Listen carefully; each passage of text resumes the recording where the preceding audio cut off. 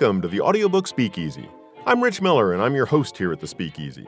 This is where you'll meet narrators, coaches, engineers, and other audiobook professionals, as well as some listeners who will be sharing what they look for in a good audiobook. If you're interested in audiobook production, you've come to the right place. Tonight's Speakeasy Chat is being brought to you by Squeaky Cheese Productions on the Cutting Wedge. You can find them on the web at squeakycheeseproductions.com. So come on in, grab a drink, pull up a chair, and join us for a friendly chat about audiobooks.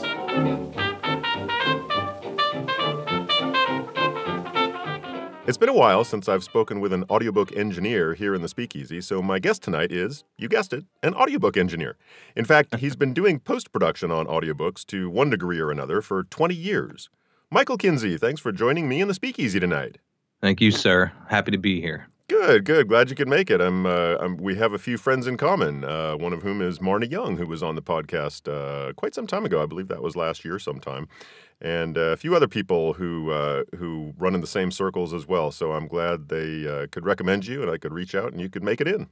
Me too. And I love Marnie, and I've been happy to be her lead engineer now since April of 2019. And 2020 is looking strong and brutal at the same time.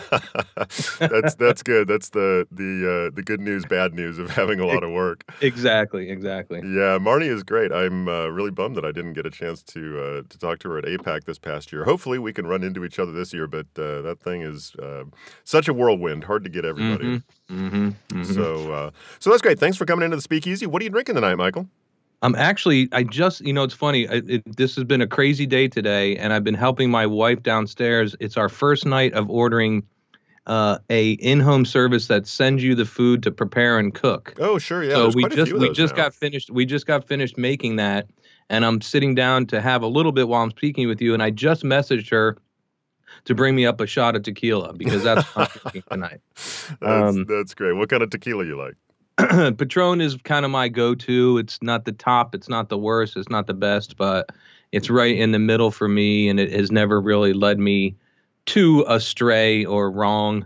I love Patron. I think Patron is, it's just like you described, it's a great mid-shelf tequila. Exactly. Good price point, pretty ubiquitous. You can find it most places. So yeah, I've got a big bottle from Costco right now. It's good stuff. It is. I just tried my father-in-law actually just came back from Mexico and brought back some Patron. It's almost like I want to call it like a Bailey's, but it's made with tequila. So it's like a coffee, chocolatey. Oh, yeah. Yeah, tequila. It was different. I'm not a big fan of the chocolatey coffee types, but anything that has the word Patron etched in it somewhere, I'll try it. Is that their XO Cafe? It might. I don't know if it's the XO Cafe, but it was a something like that. I know that I've seen that. Yeah. It was a few different bottles that they offered, and I tried it. We tried it at the table, and some of us cringed. Some of us were like, "Well, it's not bad, you know." It's different. Different. Absolutely. I like trying those offshoots. I actually just made some from a recipe from a cocktail book that my wife got me recently. I made some Guajillo chili infused tequila liqueur. So it's got some sugar in it. It's got the Guajillo chilies, and it's got some cinnamon. And the cinnamon I found stronger than the chili, and so I'm going to do it again with like 2 or 3 times as much of the dried chilies for the infusion. But I like those offshoots. You know, you take something that you like, and then you throw something else in it and see what happens. I agree, and I think spicy, for me, spicier the better. I loved what you just said about altering that recipe where you're going to lean a little more towards the heat versus that kind of like overwhelming aroma or taste, which is a cinnamon. I dig it. I really liked it, and it tasted like a great fall kind of thing. I'm going to try to come up with some good fall beverages that include that because of the cinnamon. But I just thought, I was looking for a little more spice. The recipe initially actually calls for a different kind of chili, and of course now I can't remember which one it was.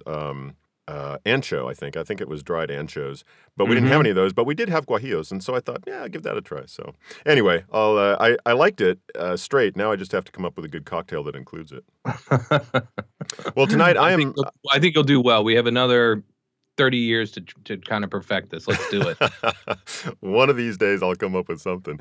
And speaking of coming up with something, I'm actually having a drink tonight that I came up with a couple of weeks ago. Mm, It's not tequila based, but I did come up with it myself. I was initially going for a pineapple upside down cake kind of taste, and I looked mm, online, and there's a lot of recipes for a pineapple upside down cake cocktail, but the ones that I saw all used cake flavored vodka, which I didn't have any of, and so I thought, it seems to me that pineapple upside down cake, you get that nice kind of caramelized sugar on the bottom that ends up being the top, and you got the pineapple. So I figured I got to start with the pineapple and rum, and then I put in mm. some butterscotch schnapps, and it ended up not really being all that pineapple upside down cake like. But my wife took a sip and she said, "Oh my God, it's a butter rum lifesaver." So, so I'm calling this the tropical lifesaver. Pineapple juice, a little bit of rum, a little bit of butterscotch schnapps, and it tastes just like you're getting a pineapple lifesaver and a butter rum lifesaver at the same time. I love it. And pineapple lifesavers were my ultimate favorite. I used to love those too. Yeah, the They were tropical my variety. favorite. The butterscotch, not so much. Yeah, me either. But that was one of her favorites, and so I Yep, figured, yeah, I'll give yep. it a try.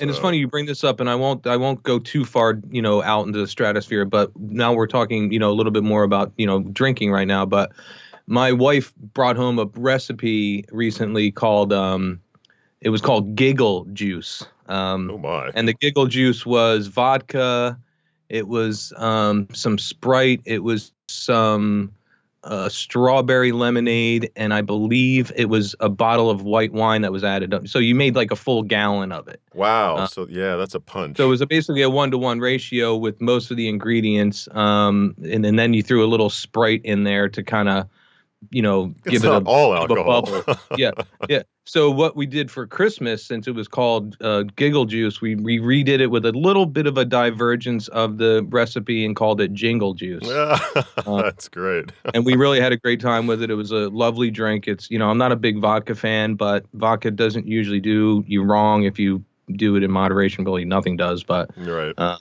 it was great. It was a great way to kind of spend the holiday with a different drink that we haven't had. Well, that's cool. I like trying that, so I try to come up with new ones every once in a while. And my wife loved this one because she loves butterscotch, butter rum lifesavers, and I like it too. It's not so much the butterscotch, but rum and pineapple, hard to go wrong. Well, I'd like to do a virtual cheers right now. All I right. want to. I was gonna have a sound effect all ready to do the ching ding bling ding. That's all right. I got But one for you. all right, all right, and I'm drinking right now. So thanks for having me, Rich. I really appreciate it, My buddy. pleasure. Thanks, Michael. Cheers. Mm-hmm. Mm-hmm. It took me a while to get that live sound effect dialed in for this podcast, but it works pretty well. Mm-hmm. All right, so you are, if I remember correctly, you are on the East Coast at this point. Yes, sir. I'm in New Jersey. Is that Been here is that where you started out? with the audio engineering work. Yes, absolutely. Where are you from originally? Baltimore, Maryland. Oh, so not too far away. No, really quick. My life was Baltimore, Maryland until I was about 11, and then I moved to Boulder, Colorado Oh, no, that's for a different. year. Yeah, Boulder was beautiful for about a year, and then moved to Jersey right after that. So Baltimore, Boulder, New Jersey within 3 years, and I've kind of stayed here other than going to music school in Hollywood, California in 1987 after I graduated high school. Oh, no kidding. Which school? It's called Musicians Institute. It rings a bell, It's and I'm in not sure why. it's in Hollywood. It's right literally off of McCadden Place, off of the Boulevard. And I think it was founded I started there I went there in 87, and I think it was founded in like 85 maybe. Oh, so it was fairly young at the time. Yeah, yeah, yeah. So, and I've been a drummer literally since I was 12, and I'm 51. So I've been playing drums for over 38 years. And, that's kind of what brought me into the audio world, actually, was music and the love of live music, and then the love of capturing live music myself, and then or digitizing live music that you couldn't recreate or get in any other format. That's great. That's a long time to be drumming. Do you still have any hearing left at all? What? It is good and bad that I do hear okay. I do have some tinnitus issues. With the high pitch in my ears, and if it's stone silent, it sounds like I'm in a field of crickets. Yeah. At times it does. I mean, it's not like you can't concentrate and you're gonna run your head into a wall because that's all you hear. But if you really dig down into it, it's damaged. But I try and as I've gotten older, I've tried to make those adjustments and putting in earplugs and remembering to put in earplugs uh, when needed. And I just booked with my band this year. We just started to book shows starting in March because I hate gigging in January, February on these coasts just because of weather. You just never know. And yeah, March can be a mess here, but it's still the earth is tilting back. It's getting a little bit dark, lighter later, and the sun Yeah. is a little closer. And There's an so, end in sight. yep, there's an end in sight. Yeah. Well, that's So cool.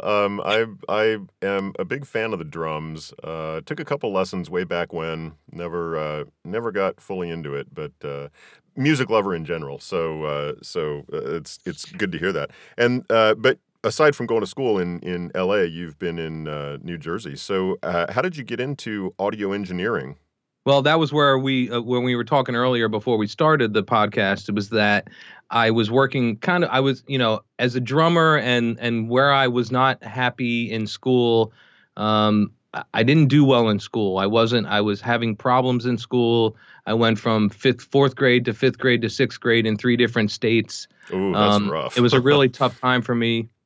I have a learning disability even at 51 that wasn't really brought out because in the 80s you were labeled as kind of like a slow kid or Yep. you had to go to the remedial classes because you weren't on par with everybody else. But really what I had was a learning disability when it comes to comprehension and reading and then pulling it back and then being able to respit that out. But if I heard it in an audio format, which I learned later in life, which music taught me that, I could learn it that way and then recreate it or redo it and do what I need to do because I've listened to it, or I've had hands-on actions or hands-on time with that situation or whatever it is that I was working on. Mm-hmm. So that was helpful. But what I did was later on in life, in the late 90s, I started to work and float around in jobs. I didn't really have a focus, didn't really have a direction. I was a musician. I really wanted to be the drummer of all drummers, but I had to have a job. So I found a job working in an engineering firm. And long story short, and it was an architectural engineering firm. So I was more of a kind of a crony that just worked and did kind of, pick up stuff, or just it was different than being the actual civil engineer or an architect. Mm-hmm. So I worked there for years, and I befriended one of the civil engineers and was talking to her one day in our little coffee room. And I said, "So what does your husband do?" "Oh, he works for Recording for the Blind." And Recording for the Blind now is Learning Ally. Right. So I said, "Hey, if there's ever anything that comes up at Learning Ally, Recording for the Blind at the time, please let me know." And literally, like weeks later, I was brought in for an interview because they were just changing over from analog to digital recording, and they needed to start to beef the stuff up. And that was where I was talking to you about. I was digitizing cassettes of bands that I had of live music in order to archive them, and that fell in line with some of the stuff that they were starting to do and needed to do at Recording for the Blind at the time in order to preserve and or have available material in a digital format without reinventing the wheel, which was digitizing our analog, core library, which was about 6,900 titles, I believe was the number. Yeah, I'm actually surprised it was that low, but I know that they have a lot of stuff, and I know that they have way more stuff now. I was working for Recording for the Blind and Dyslexic back in, I want to say 2004, 2005, something like that. And that was still prior to when they were having people record at home, and well Yes. before they changed to Learning Ally. I don't know if once they went, you would know this, whether when they changed the name to Learning Ally, were they already doing record at home stuff? There was some at home recording. We've been doing kind of at home recording in I'll just say a really makeshift and not appropriate, and I don't mean that in a PG to R ratio, but it was analog equipment. It was never we didn't ever talk about, hey, where are you going to record this book? Yeah, Where, never really is vetted it going to everything. sound good? I mean, Yeah. what are we getting as a final output? It was a nightmare. I mean, and that's where I spearheaded years later the virtual recording that I started with some core volunteers and making sure that we could do this and then hone the process, which we all know and love now. Not that Learning Ally developed how to record from home, but we had to develop it for our own volunteers under certain parameters that are like, hey, you don't have a lot of money and nobody has a lot of money to do this, and you're already giving your time. So here's what we need to do in order to potentially get you up to speed and make this work. Yeah, and so that you can turn out a professional product that is fairly consistent between narrators. Exactly. And we had a lot of, good and bad. We've had a lot of volunteers that went by the wayside and said, I can't do this if I can't go into a studio. We understand there was a lot of the camaraderie that came with going into a brick and mortar location that went away when we said, hey, we have to do this financially, virtually, because we're just bleeding money when it Mm-hmm. doesn't, it's not helping our members. And the members are the key ingredient to everything that we do. Right. So if we keep the eye on the prize, which is that end user / member, then where we do what we do becomes irrelevant, if Mm-hmm. that makes sense. Yeah, Uh, yeah. As long as like I said, you've got consistent, high quality audio, then yeah, it doesn't really matter. And that's certainly true in the entire audiobook world now, as well as other genres of VO. There's so much mhm. VO that's happening out of home studios now.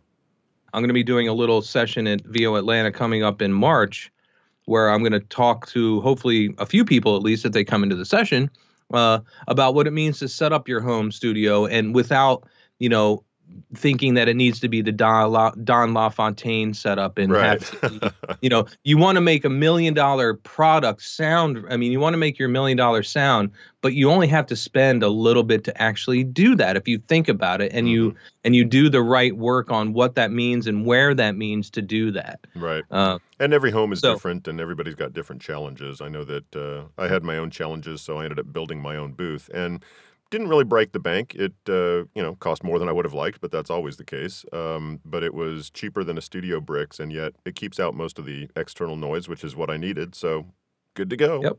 Yep. Yep. If you get the noise floor, I don't care if you're in a car. I don't care if you're in your garage. I don't care if you're wherever you are. If your noise floor hovers in and around minus 60-ish down, Hmm. then I'm a happy camper. Yeah. Yeah. So So you started working for recording for the blind and dyslexic before they changed the name to Learning Ally, that's correct. and then you just kind of kept working for them. My key card kept working to go in the building, so I figured I'm just going to keep going in Got until to make that use thing of doesn't it. work. But Yeah. no, I've actually, the one thing I love about Learning Ally now, and I've loved the organization forever. I mean, I can't tell you, Rich. I'm 51 years old. I've been working at the same company for 20 years, but I feel like I've been there for about 2 weeks. I mean, Well, I'm that's not. great, keeping it fresh.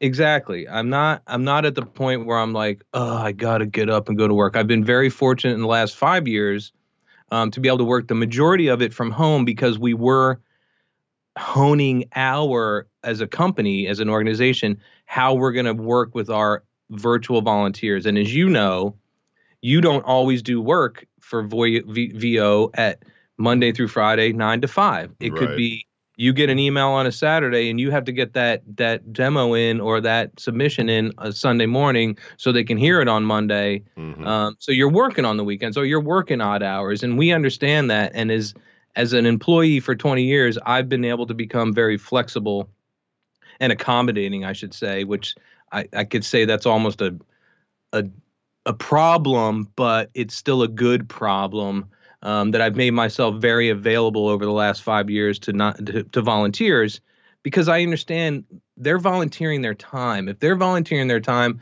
I need to be there for you. Yeah. And especially when we're dealing with people differently than we've ever had a volunteer base, where the volunteer base we used to have was a person that just literally walked in off the street and says, hey, I'd like to work for you. And then they would be put in a booth with a book and record with no vetting, no understanding of why they should be in there or shouldn't. And it was understandable even at the time because we used to be pushed on how many hours of material we could record in a given year versus, it was quantity over quality. And Mhm. now it's quality over quantity, which everybody I think agrees on, when we're talking about an experience. Yeah. Yeah. Well, that sounds great, and I love the organization. I think that they're really great, providing a great service. Where did you work, if I could interrupt real quick? Where out of were you in our Hollywood location? No, it was Palo Alto. I was in the Bay Area at the time. Hmm. So I was Mhm. working in Palo Alto, and there was also an organization which I think is still there in downtown San Jose called Books Aloud, which also produced audiobooks for free use for visually impaired patrons, but it wasn't primarily geared towards students. So I know that Learning Ally is primarily focused on students, or maybe entirely. I'm not sure, but Books Aloud, on the other hand, was not focused on students. It was novels and it was nonfiction, but it wasn't really focused on educational. Right. Well, and to kind of piggyback off of that, we do a lot of non-educational material because you got to think about it, where kids that have a learning difference are hopefully identified at a young age, where they're just learning, hopefully, the love of reading. And that means they're reading the literature, they're reading the fun, the nonfictions, the fictions, they're reading things um, that they should start to enjoy, to love, and to make sure Hmm. that we have the Rich Millers and the Marnie Youngs and the Dave Fenoys and the, you know Lisa Biggs and the Heather Masters and the I mean, I could go on and on with the people that have recorded for us that are just brilliant in the audiobook world. Hmm. Yeah. It's what really makes the difference. And knowing that you were in Palo Alto, I'm surprised if you had been. How long had you been working, with us at the time before they moved on out of Palo Alto? Oh, I don't remember. In fact, I think that I know that I stopped doing work for them at some point because I stopped focusing on voiceover, and I went back Oh, to a regular day job, which made it virtually impossible because yeah, they weren't doing home recording at the time. So I don't remember when they. In fact, I wasn't aware that that they no longer had a presence in Palo Alto. So it was before they left, I'm sure. gotcha. No worries. So But anyway, it's overall, we do tap into the actual, fun literature books, where, to your point, people want to enjoy something and kick back and relax versus maybe learning something. mhm. That's a little different. Yeah. Well, it is a great organization, and I encourage people to look into it if they're looking for another place to use their audiobook skills. So you started working for them, and then you kept working, and your key card is still working. When did you get into doing audiobook post-production outside of Reading for the Blind and then Learning Ally? So after probably about 7 years ago, I was somebody emailed me that recommended me, or at least linked up with me to say, "Hey, I'm producing a book, or I want to produce a book for ACX." Actually, no, it was I'm sorry, it was Deborah Prum, and Deborah Prum is an author, and she wrote a book that was called Fatty and the Backseat. And Fatty in the Backseat was about a kid that was bullied. And it was a book that she thought that was pertinent to a Learning Ally and library, Mhm. because of the struggles that kids have. I mean, this is just one other struggle Sure, yeah. that you go through, that people go through. And she thought it might be pertinent to our library. So we struck up a wonderful relationship. I actually talked her into recording her own book, which I know some authors like to do. And looking back on it now, she kind of pushed back saying she shouldn't, but I said, no, I think it's good because you really are telling the story. So long story short, I did Fatty in the Backseat, was my first actual professional production for ACX slash Audible. And since then, it's kind of just snowballed. Each year, I've gotten more and more clients. Um, and then, by luck of the draw, Marnie Young actually, a few years ago, referred me to a gentleman named Tim Odell, who runs Silverton Audio because I'm always looking for freelance work. Mm-hmm. And Yeah, I know Marnie's Marty done a Young, lot for Silverton. yeah, she's done a lot for Silverton, and she recommended me to Silverton. Tim contacted me, and we started, working together. But it turned out that I was really looking to be more a part of Marnie Young's team than a Silverton Audio team, and it turned kind of literally weeks later that Marnie Young ventured out on her own to create Audio Sorceress Mm-hmm. organization or company, Yeah. and then reached out to me to say, "Hey, would you be my lead engineer?" And I said, "Yeah." Yeah. Uh, Yeah, and that's and great. so that's where that's kind of taken off. And I've done some work with other. I think I talked to you a while ago about. I won a Sovus Award last year for producing Tara Langella's narration of Crave Me, which is written by Ceci Robson. And it was Tara Langella's first submission to Sovus and my first submission outside of Learning Ally to Sovus. And we won. And we were sitting up on stage at the awards in Burbank 2 years ago, and it was just surreal. No Uh, doubt. Yeah. and then Congratulations. this That's year, great. yeah, thank you. I appreciate that. And it's fun. It's all fun. And I love Rudy and I love Joan. Um, and it was great. And this year to be able to submit for Learning Ally again for our fourth year in a row and be nominated, and then have Dave Fenoy as one of the nominees for one of the books and actually win for us. I had no Uh, idea that Dave Fenoy had done any audiobooks. I always think of him as just animation. and it's funny because he will tell you right to your face, I will never do an audiobook again. But Mike, I've heard that he from will several say, people. but if Mike calls me and needs me to do something, I will do it because he loves who we are and what we are. Hmm.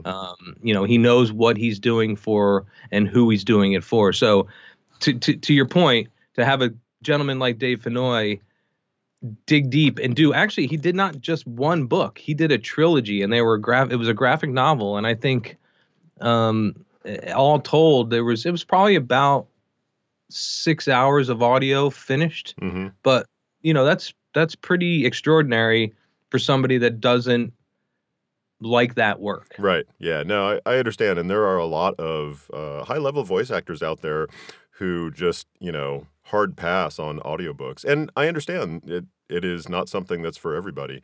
Mhm. Some of us love it and thrive in it, and some of us don't. Some of us try it and decide, yeah, maybe not. And I know that there are some voice actors that say, I have nothing but respect for audiobook narrator. I will never do another book for the rest of my life. So, Mhm. Mhm. yeah, that's cool that you got to work with Dave. I'd like to meet him at some point. So at this point, so you said that, the key card for Learning Ally, um, at this point, you're still working for them. How much time Mhm. do you spend working on their premises, and how much time do you spend working at home when it comes to audiobook work? Yep. So Learning Ally is still my full time job. So I do that 5 days a week, and it's about 37 to 38 hours a week of my time. Hmm. And then what I do is I dedicate. I've gotten really good about this in the last year is to dedicate, regardless of what the function is 2 hours an evening to my audio sorceress and or my audio editing LTD work, which I also do. Not only am I the lead engineer for, pardon me, audio sorceress, but I do have a small little company that I have people that work with me, and that other clients come to me to produce their books as well. Got it. Uh, Wow. So you got a lot of irons in the fire, in the I do audiobook have fire I there. do have a lot of irons in the fire. It keeps me, I'll just say, alert. And awake 24 hours a day, I can imagine. Yeah, I can get a little stressed about it, but No doubt. it's good stress. I mean, as we talked earlier, work is great to have, and Yeah. that's wonderful. If I'm going to talk about stress and it's work stress, then I'm happy about that. I really am, because without work, I would go insane. Yeah, it's definitely a two-edged sword. I totally understand being available, especially on the weekends, and I pretty much do not consider Saturday and Sunday a weekend anymore. I just Oh, consider them work days. But what I have found helpful, and in the past few weeks, for a number of reasons, I haven't really been able to do it, but taking a specific day off a week and just calling that my weekend. I don't care what day it is. We kind of focused on Tuesday for a while. That's kind of a hit or miss thing lately, but I do think it's important to not work 24/7, 365, and so I'm all in favor of trying to help people get that work-life balance. It doesn't have to be the same work-life balance Saturday, Sunday, weekend kind of thing that most people have, but having some kind of balance is good. Yeah, exactly. And I fall prey to 365, 24/7 at times, and I look at myself, I'm like, "Oh my lord, where has time gone?" And Yeah, well, my son, what he's now 75 years old, what have I done? yeah. Um, but no, there are times where I literally look at my phone, I look at my computer, and I just say, "Nope, it's all going blank for the next 6 hours," and I just I think that's great. decompress. I was just talking Yep. to somebody a couple of nights ago about maybe doing like a phone-free Friday because I live and die by that damn phone, Yeah. and I'm just thinking, I think this will be something else that will be good for me is to just turn off the phone, turn off the computer, and it's really difficult these days, especially when you're doing an entrepreneurial kind of thing, but it does seem to help. So Yeah, because you never know. Is that call a work call? Is that something I'm gonna miss out on something? exactly, And that's what yeah, we've conditioned ourselves to feel that way. And I feel like if we could recondition ourselves to still feel that way, but not be on such an alert status, yep, maybe. yep, no, Because if somebody's calling for you, as far as I'm concerned, um, they're gonna call back because they need you for something, and you're being called because of something. And I feel like unless your reputation is so far out there that they're just doing it out of a whim, then they're not going to call back. But I do feel, and common practice is, hey, you contact me, I'm going to contact somebody back within 24 hours. I mean, that's mhm, my mantra. No matter what the situation is, to your point, no more weekends. It's just, when do I get a day off? Is it a right, Tuesday? It's a beautiful day. That's my Saturday. yep, yep. And it could be a Wednesday next week, and I'm just going to take advantage of those days and make sure that I use those days for my own purposes. Again, I've been stressing out recently because I haven't played the drums in a few months, and I'm like, I know why I get stressed a little bit easier now, because I haven't beat the living crap out of my drums. That's a good way to look at it. Beat the living crap out of something, that'll relieve I some I stress. mean, it actually helped me so much as a youngster, my friend, that I didn't even know it. It Mhm. was so important and powerful. Music and playing drums at a young age for me were so therapeutic without me knowing. It was just unbelievable. And I only realized it later in life, because you now know what triggers certain things and what helps certain things that trigger certain things. Yeah, no, I completely agree. I am a firm believer that a music education is almost critical. I think that it can be Mhm. so incredibly helpful, even if at the time the kid doesn't realize it, and I didn't. But I'm so thankful that my parents, did some of the music lessons, got me in band, and had that foundation so that later in life, when I did realize how much it meant to me, I already had a foundation. So that's cool. So speaking of music, and you are a drummer and lover of music and all that,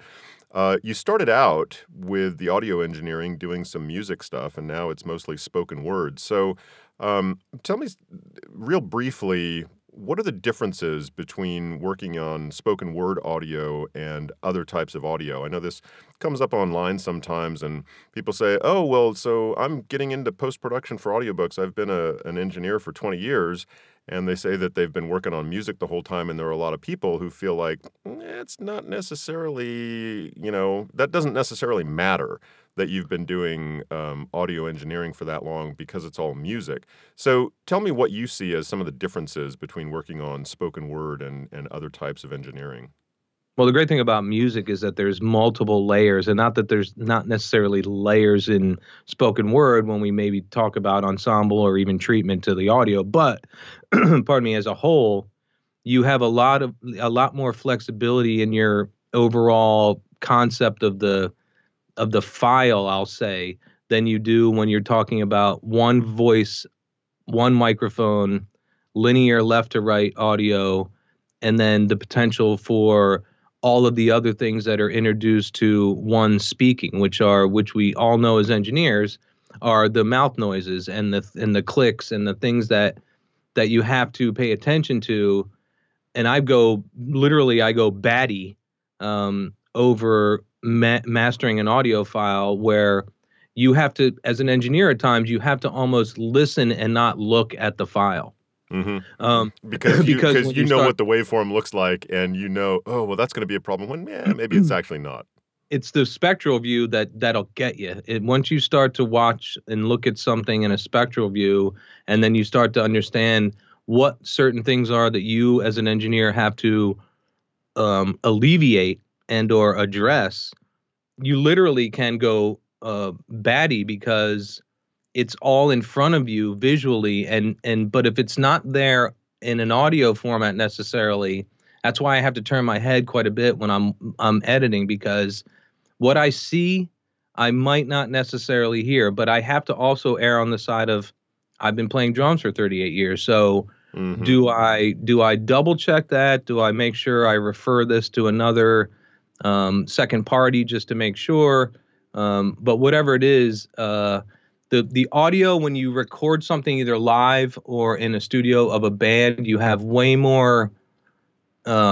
There's so many more streams coming into one single channel at the end that I feel that you have less to worry about when you're mixing that versus just one voice, because everything stands out when you're all alone. It's like when you see somebody do the Star Spangled Banner in front of the LA Dodgers, it's like you hear every word that they're saying, and when they screw up, it's even more amplified, no pun intended. Right, right, but So if you've got 5 different instruments playing something and somebody plays a note that's just a little bit off, you won't necessarily notice it in that mix. not as much, no. Yeah. And I'll refer to, a live kind of experience about something like that, where Gene Simmons from Kiss says in an interview a long time ago, where when you screw up in the band and you're playing live and you look like you screw up and you kind of look around and your band players looking like, "Oh, I'm sorry, I screwed up," versus looking at them like, "Yeah, that's the best note ever," and just showing that attitude, because it's more about what you get finally versus what you're getting, to your point, maybe a little off note here and there versus all the music coming together. It sounds good. Um, Yeah. One voice by itself, there's way more room for somebody to critique and or be subjective or find things that they don't like about it. Yeah.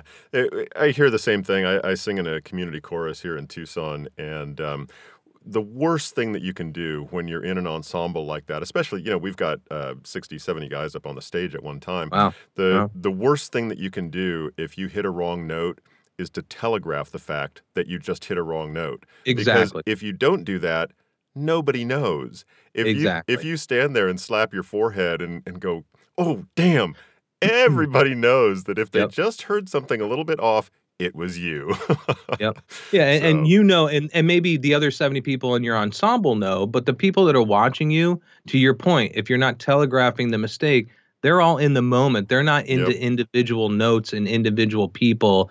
I'm keying in on Rich over there. Up, I can tell he messed up. Yeah. That's not how it works, and that's the same way I feel when I play live music in my own band, where as long as we kind of meet back in the middle at some point, it's Mhm. I've seen some of my greatest bands. I mean, some of the greatest musicians I've loved for my whole life, screw up. I mean, you're human. Yep. To see a band name, the band called Rush, these are three prominent musicians, three top of the line musicians, three guys that have been doing what they've been doing forever. And I remember one of my first concerts, I saw them back in the early 80s, and I saw them screw up. I was like, everything I thought of just went by the wayside because I thought they were inhuman, Yeah. but they're not. They're human, as we all are. Yeah, yeah. Well, so that I could see how that would be a big difference, because when, you're dealing with a single track for an audiobook, not much to draw your attention away from No. the narrator's voice. Nope, nope. And as you know, engineers take some real time and care to make sure that you sound the way you want to sound, and the way it should sound, and not have anything that's distracting from the performance. Yeah, yeah. So distractions from the performance. So you mentioned mouth clicks, a bugaboo for well, pretty much all of us. And there are certain tricks out there. Threads get put up online about this about 3 times a day. Everybody talks about green apples and peanut Yep. butter and salt and water and whatever else. I've tried just about everything, as just like most people have. So what do you use for that? Are you an RX fan or do you use something else? I am an RX fan. I work closely at times with Roy Yokelson. I'm not sure if you're Oh, familiar sure, with yeah, Roy. Uncle Roy, yeah. Yep. Uncle Roy. Yep. So he and I have been in cahoots, I will say, for the last few years, and he's helped me set up my Adobe Audition, pardon me, to make sure that we have at least a decent algorithm to get rid of, I'll just say, a majority of things that if you really are truly editing a file and it's a 10-hour book finished and you're an engineer and you went through meticulously one for one for every mouth click, you would be there for a year. Oh, yeah. Oh, Um, oh, I and can't believe and and anybody could do nobody that. exactly, and you just can't do it. It doesn't. There's nobody in the world that would say, "Oh, that makes sense." Yeah, and Um, I can also say from my own experience, most people that I speak with and I say, "Well, listen to this because I heard this thing and I wanna get rid of this." No matter what it is, half the people say, "Well, I think maybe I heard something." Whereas to me, it's like this sudden, bass drum sounding in the middle of everything. mhm, It's so mhm. obvious, and then I talk to other people and they're like, "I'm not sure what you're talking about." Yeah. Yeah, I had So that instance. I just started working with Susan Barbetta. I don't know if you know who Susan Oh, Barbetta is. Suzanne, yeah, yeah, I know Yeah, Suzanne, yeah. Suzanne, I'm sorry, Suzanne Barbetta. So I just started working with her, and she has 6 books that I'm doing, for her right now, and I was brought in because her main engineer, I guess, went off to a publishing house, so she was looking for a new person to potentially work with, and I said, "Hey, no problem. Let's see what I can make you happy. Mhm. Send me a sample." I made sure I sent it back. She was happy. But to your point, I think everything is subjective. Can I find something in Rich Miller's file that Rich Miller can't find and that somebody else can't find, or that somebody else can find that I can't find? We could dance around that all day long. Yep. And my goal is to make sure that my files are to the spec that the publishing house is expecting, that it sounds lovely to the ears, both in all different formats, whether it's in headphones, through speakers, through your car, through a tiny boom box. So you do all different kind of parameters to make sure that it sounds the way you like it. And as long as something's not glaringly, snapping in your head that shouldn't be there, those files are good to roll. Mhm. Yeah. Because again, I could still be working on files from 5 years ago if I were to do what RX7 is enabling us to do as engineers, up to a certain degree. Mhm. You can't get everything, because when you get everything, you're starting to get um, syllables that are chopped off. Then all of a sudden you're hearing words that don't sound right, and then people are like, "Well, this is jacked up," and you're like, "Well, hey, I just ran RX7." Well, yeah, because you killed it. Mhm. So there is some I would say nuances and ways that you need to be careful with the software that you are enabled to have nowadays. Yeah, Um, no, that makes a lot of sense, based on yep. some things that I've heard, and I assume that that's what's going on. It makes me think of, another question. How do you feel about breaths? I know that another question that comes up frequently online is dealing with breaths. Take them all out. Don't take them all out. Don't take any out. Don't do anything. Use a debreather. Don't use a debreather. What are your experiences when it comes to dealing with breaths?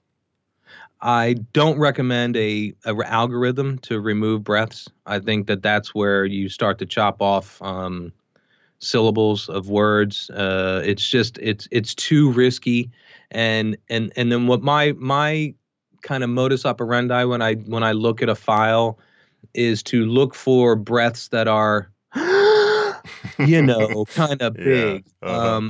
and very obvious for a reason that it shouldn't be there, and that's because the narrator went a little too far in the line, or the line was just a run-on sentence, and they Mhm. had no place to Yeah. kind of capture it. So I pay attention to the peak and I go at a certain decibel level for breaths. When you go down that road of every breath out, you know, I still err on the side of, if I have a 20-minute file, I'll use this as an example, a 20-minute chapter, I'm going to probably leave a few minutes worth of breath scattered throughout the file, to your point, because it's realism. This is what really happens. Mm-hmm. Where, again, when you're talking to somebody on the street and they're like, "Hey, Rich, how are you? You're good." And all of a sudden they're not going to go, "Rich, so how are you doing? What's Yeah. going on?" So those are the sorts of things that I look for visually as an engineer that say, boom, I'm keying on that. I'm keying on this, boom, boom, boom. And then I look at it one more time and then I listen to sections. And if it doesn't throw me off my chair, I leave it. Yeah. Yeah. No, it makes sense. What about other tools? What are the common tools that you use when you are editing and mastering an audiobook? My main go-to is Adobe Audition CC 2019, so Creative Cloud 2019 with the plugins for RX7. Oh, I didn't Uh, realize that RX could be used as a plugin. I thought that it was standalone. I have not used RX. I've just heard great things, and I keep meaning to look into it, but it hasn't been a priority, and it hasn't seemed to have been a problem without it. And so I didn't realize that you could use it as a plugin for Adobe Audition. yeah, it's brilliant. That's great. Yeah. Again, if I go back to Uncle Roy and his tutelage and his help, Well, I know that uh, he's also an Adobe Audition expert. he is, and I look to him quite a bit, and I think we both have gotten great information from each other over the last few years. Because I brought up some things to him where he's like, "What? Let me contact Adobe on that one." Um, but yeah, so the tricks of the trade, I think less is more. To your point, Rich, you don't want to over process anything. That's the way I really lean towards my audio. Some people run their audio through a stack prior to me getting it, which I don't recommend. If I'm an engineer working with a narrator, I Mm-hmm. don't want your stack unless it's just maybe a little compression to even out, or maybe some noise gate to remove some of your floor that's coming through potentially. But I actually always ask for straight up raw because of my recipe. My recipe is uh, proven. It's award winning, and I want to keep it that way when I work with people. And I think they're happy when they come and go from my engineering skills. Yeah, yeah. So what are the specific tools within Adobe that you use then? I mean, I know that some of the things that I use are compression, a high pass filter, stuff like that. What do you typically use if you've got somebody's audio and you're going to be mastering it? When I first get my audio, depending on if it's dual narration or um, single narration or even ensemble, is to make sure that I normalize everything to a -3 dB. I run what's called an FFT filter, which removes anything under like 75 hertz out from the audio, which is at that low level, How which is could that be more of a. how is that different than a high Go ahead. pass? It's similar to a high pass. I don't run a high pass, but I do run the FFT, which drills down at those low frequencies and just kind of siphons them out. But to your point, you can call it a high pass filter. But I don't. In Adobe Audition, they have a high pass filter and they have the FFT, and I have, with Roy's help, set a parameter of I think it's again around 75 hertz, Mm-hmm. where it's just sucked out of that file. Okay. So I run, even if it's not even in the file, I just run it, because if it is, it's gone. If it isn't, it doesn't matter. So I run that over the audio to begin with after normalizing, and then I would run RX7 voice denoiser, and that's under a algorithm of just an adaptive algorithm. So it kind of learns the file as it's doing it, and then So it's adaptively cleans it up. so it's not like a one size fits all, but you don't have to change things every time it That's adapts. correct. Yeah. That's correct. Okay. All right. Yep. So the adaptive runs over the source file, which is real clean. It's nice. It's a nice little um, layer and filter that cleans out a lot of the stuff that would normally have to just, I would say, clean up with noise reduction. So that's the one pass. The next pass would be a slight mouth declick at a certain setting level, which is a recipe that comes from Roy and a little bit of my work. So it's voice denoise, declick, and then it's compression, and then it's de-easer, and then it's normalization, and then I do what's called a hard limit on it to meet the minus 3 dB specification or minus 3.5 specification for either Findaway or ACX. Right. So And then, the hard limit just being so that you don't have clipping. exactly. Yeah. And it gets it everything kind of close to that minus 3 dB, which is their ACX's output, and then the minus 3.5 is the output for Findaway. Mm-hmm.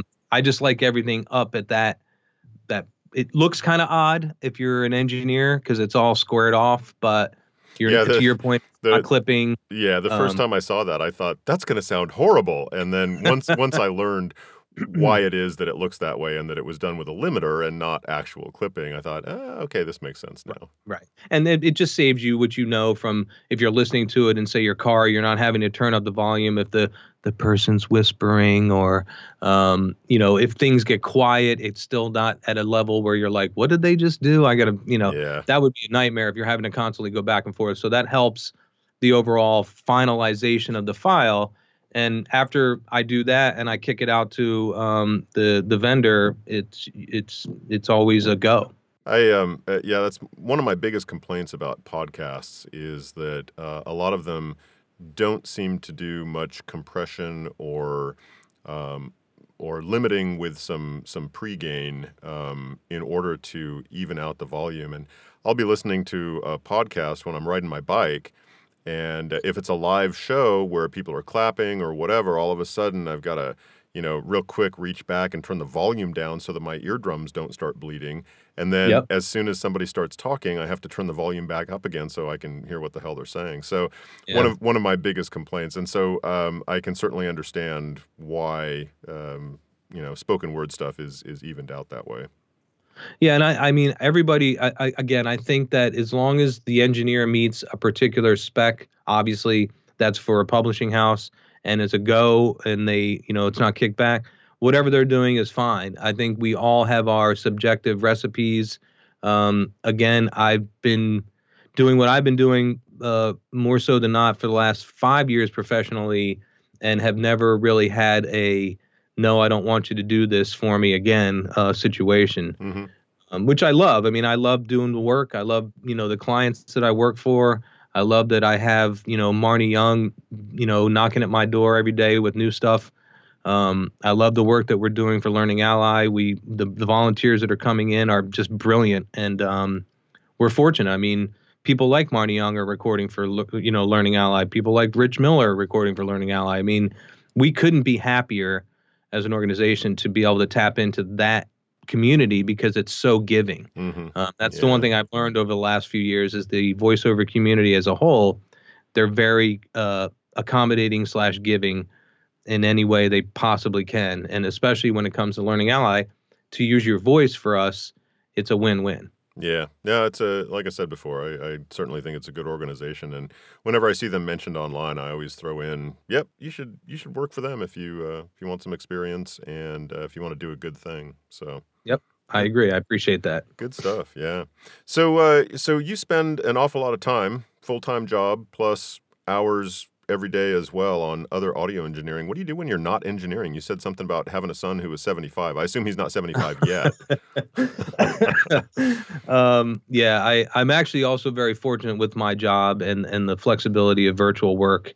In the last 5 years, I've been able to take the role over for my wife, who's now got a job that's a little farther away from home. And I'm able to get my son up in the morning, get him ready for school every day, take him to school every day because the school is 150 yards from our house, and then also be back in time from work if I'm at the office in order to pick him up every day. So he's only in fourth grade. He's 10 years old, going on 75 because he thinks he knows everything. Don't we all at that age? Exactly. And he's just a wonderful human being. That's great. So you spend quite a bit of time with him. Yeah, I'm most dads are.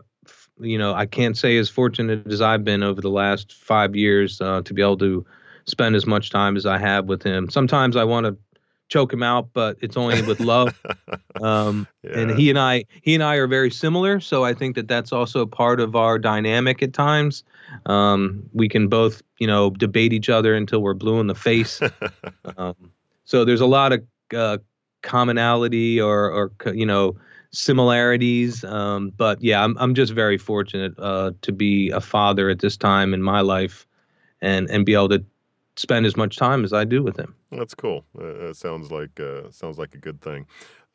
So you have listened to over the past 20 years a hell of a lot of different people reading books into a microphone. So based on your all of your experience, but more especially your experience in the past 5, 7 years since you've been venturing out of Learning Ally and working on retail audiobooks as well. Hmm. Hmm. What kind of advice would you have for narrators from the engineer's point of view, from somebody who is getting the audio and having to make it sound perfect? Levels. Make sure your level is a good, strong level. We don't want too low. We don't want too hot. But when we have to engineer something one way or another, it's just another, I'll just say, layer to an onion that we don't necessarily need.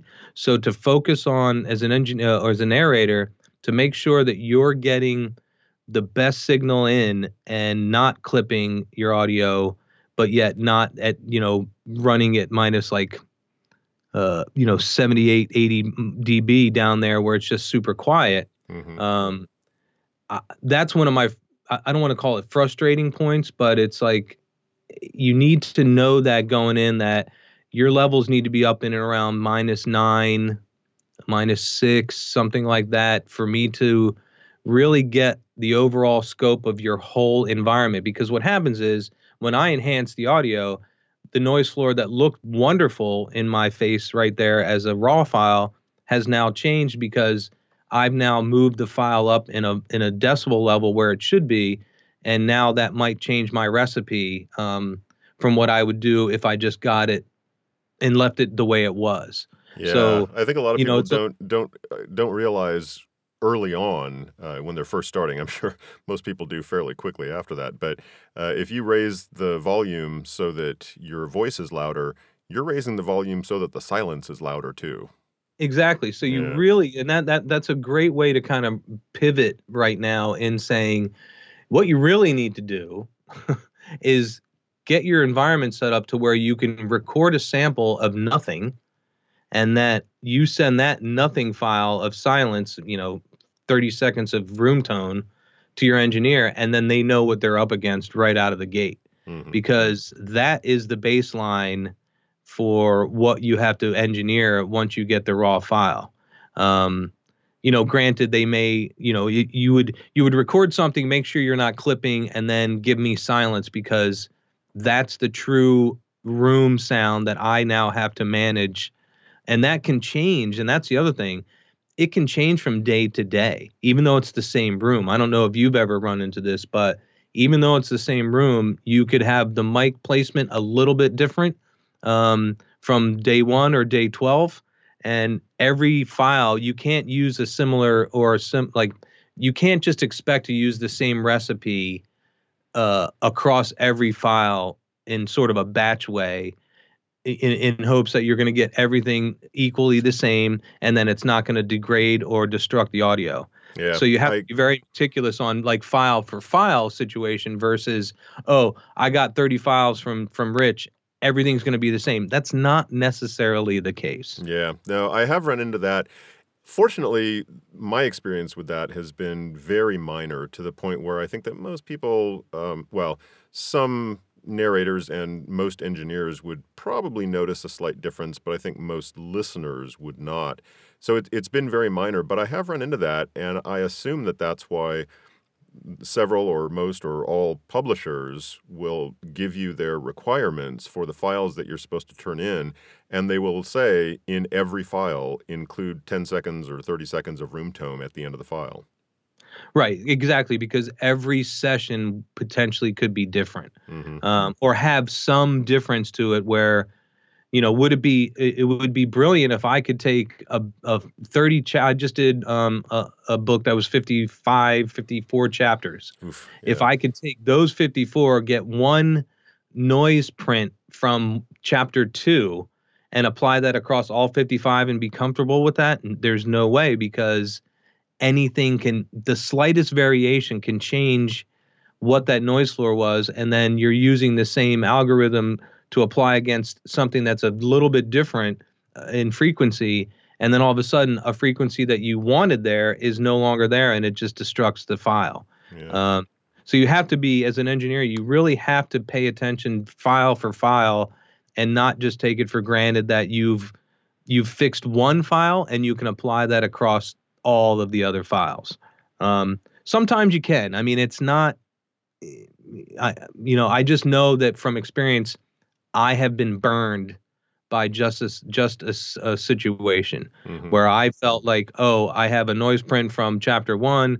I'm going to apply that across 30 chapters, and I go listen to it, and the from chapter 2 on down, they're jacked up. Yeah. Um, Now I understand. Like I said, I'm fortunate.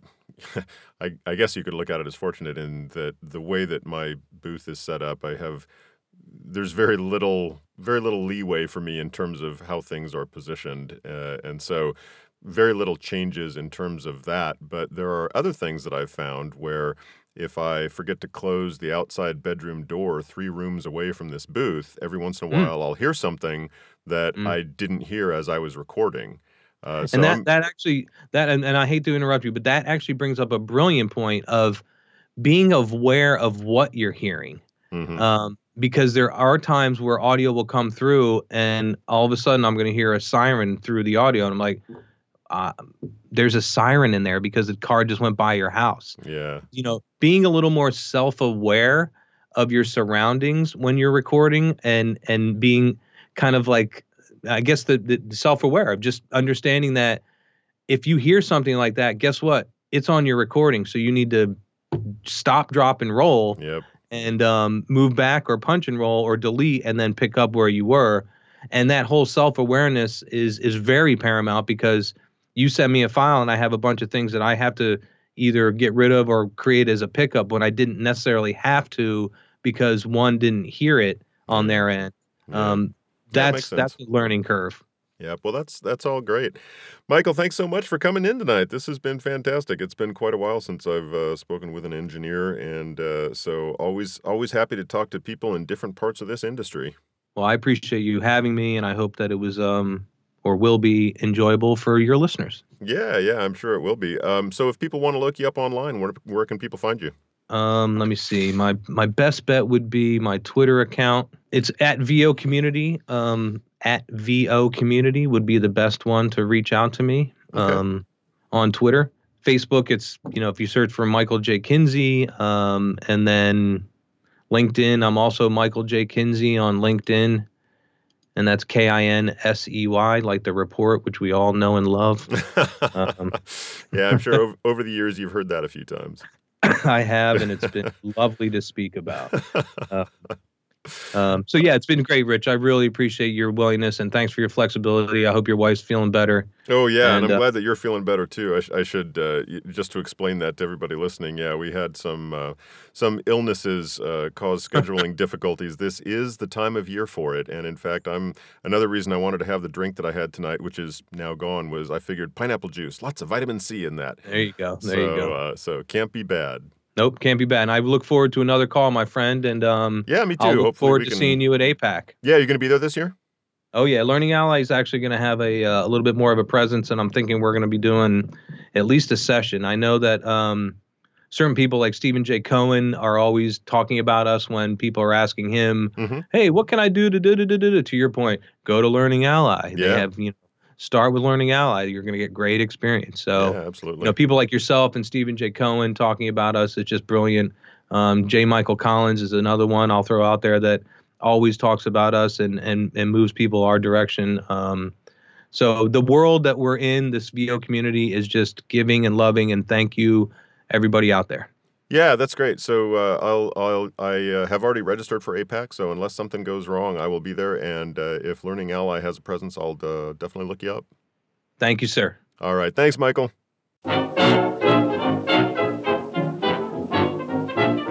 Well, that's it for tonight. Many thanks to Michael Kinsey for stopping in. I enjoyed hearing from someone on the engineering side for the first time in a while, and I hope you did too. Don't forget to check out the sponsor for tonight's episode, Squeaky Cheese Productions. They're on the cutting edge. They're on the web at squeakycheeseproductions.com, and I'm very grateful for their support of the audiobook Speakeasy. As always, you can find the audiobook Speakeasy on Apple Podcasts, Stitcher, and Podbean, and all the apps that pull from Apple Podcasts. And you can find me at richvoiceproductions.com, where I've got some samples and links to audiobooks I've narrated, and where I'm also posting episodes of the audiobook Speakeasy. If you're enjoying our Speakeasy chats, please take a few minutes to leave a review on iTunes or Stitcher. And if you're not enjoying them, please find a podcast you do enjoy and leave them a review. If you think this show is educational, entertaining, or valuable simply because it gives you an excuse to sit down and enjoy a cocktail in an otherwise hectic day, I'd really appreciate it if you'd add a buck or two to the tip jar. You can make a per-episode donation by signing up at patreon.com/audiobookspeakeasy, or you can make a one-time donation by visiting paypal.me/audiobookspeakeasy. Any financial support is greatly appreciated, as it helps me keep the lights on here in the Speakeasy. Until we see you here in the Speakeasy again, I hope you can find some time to enjoy an audiobook. Cheers!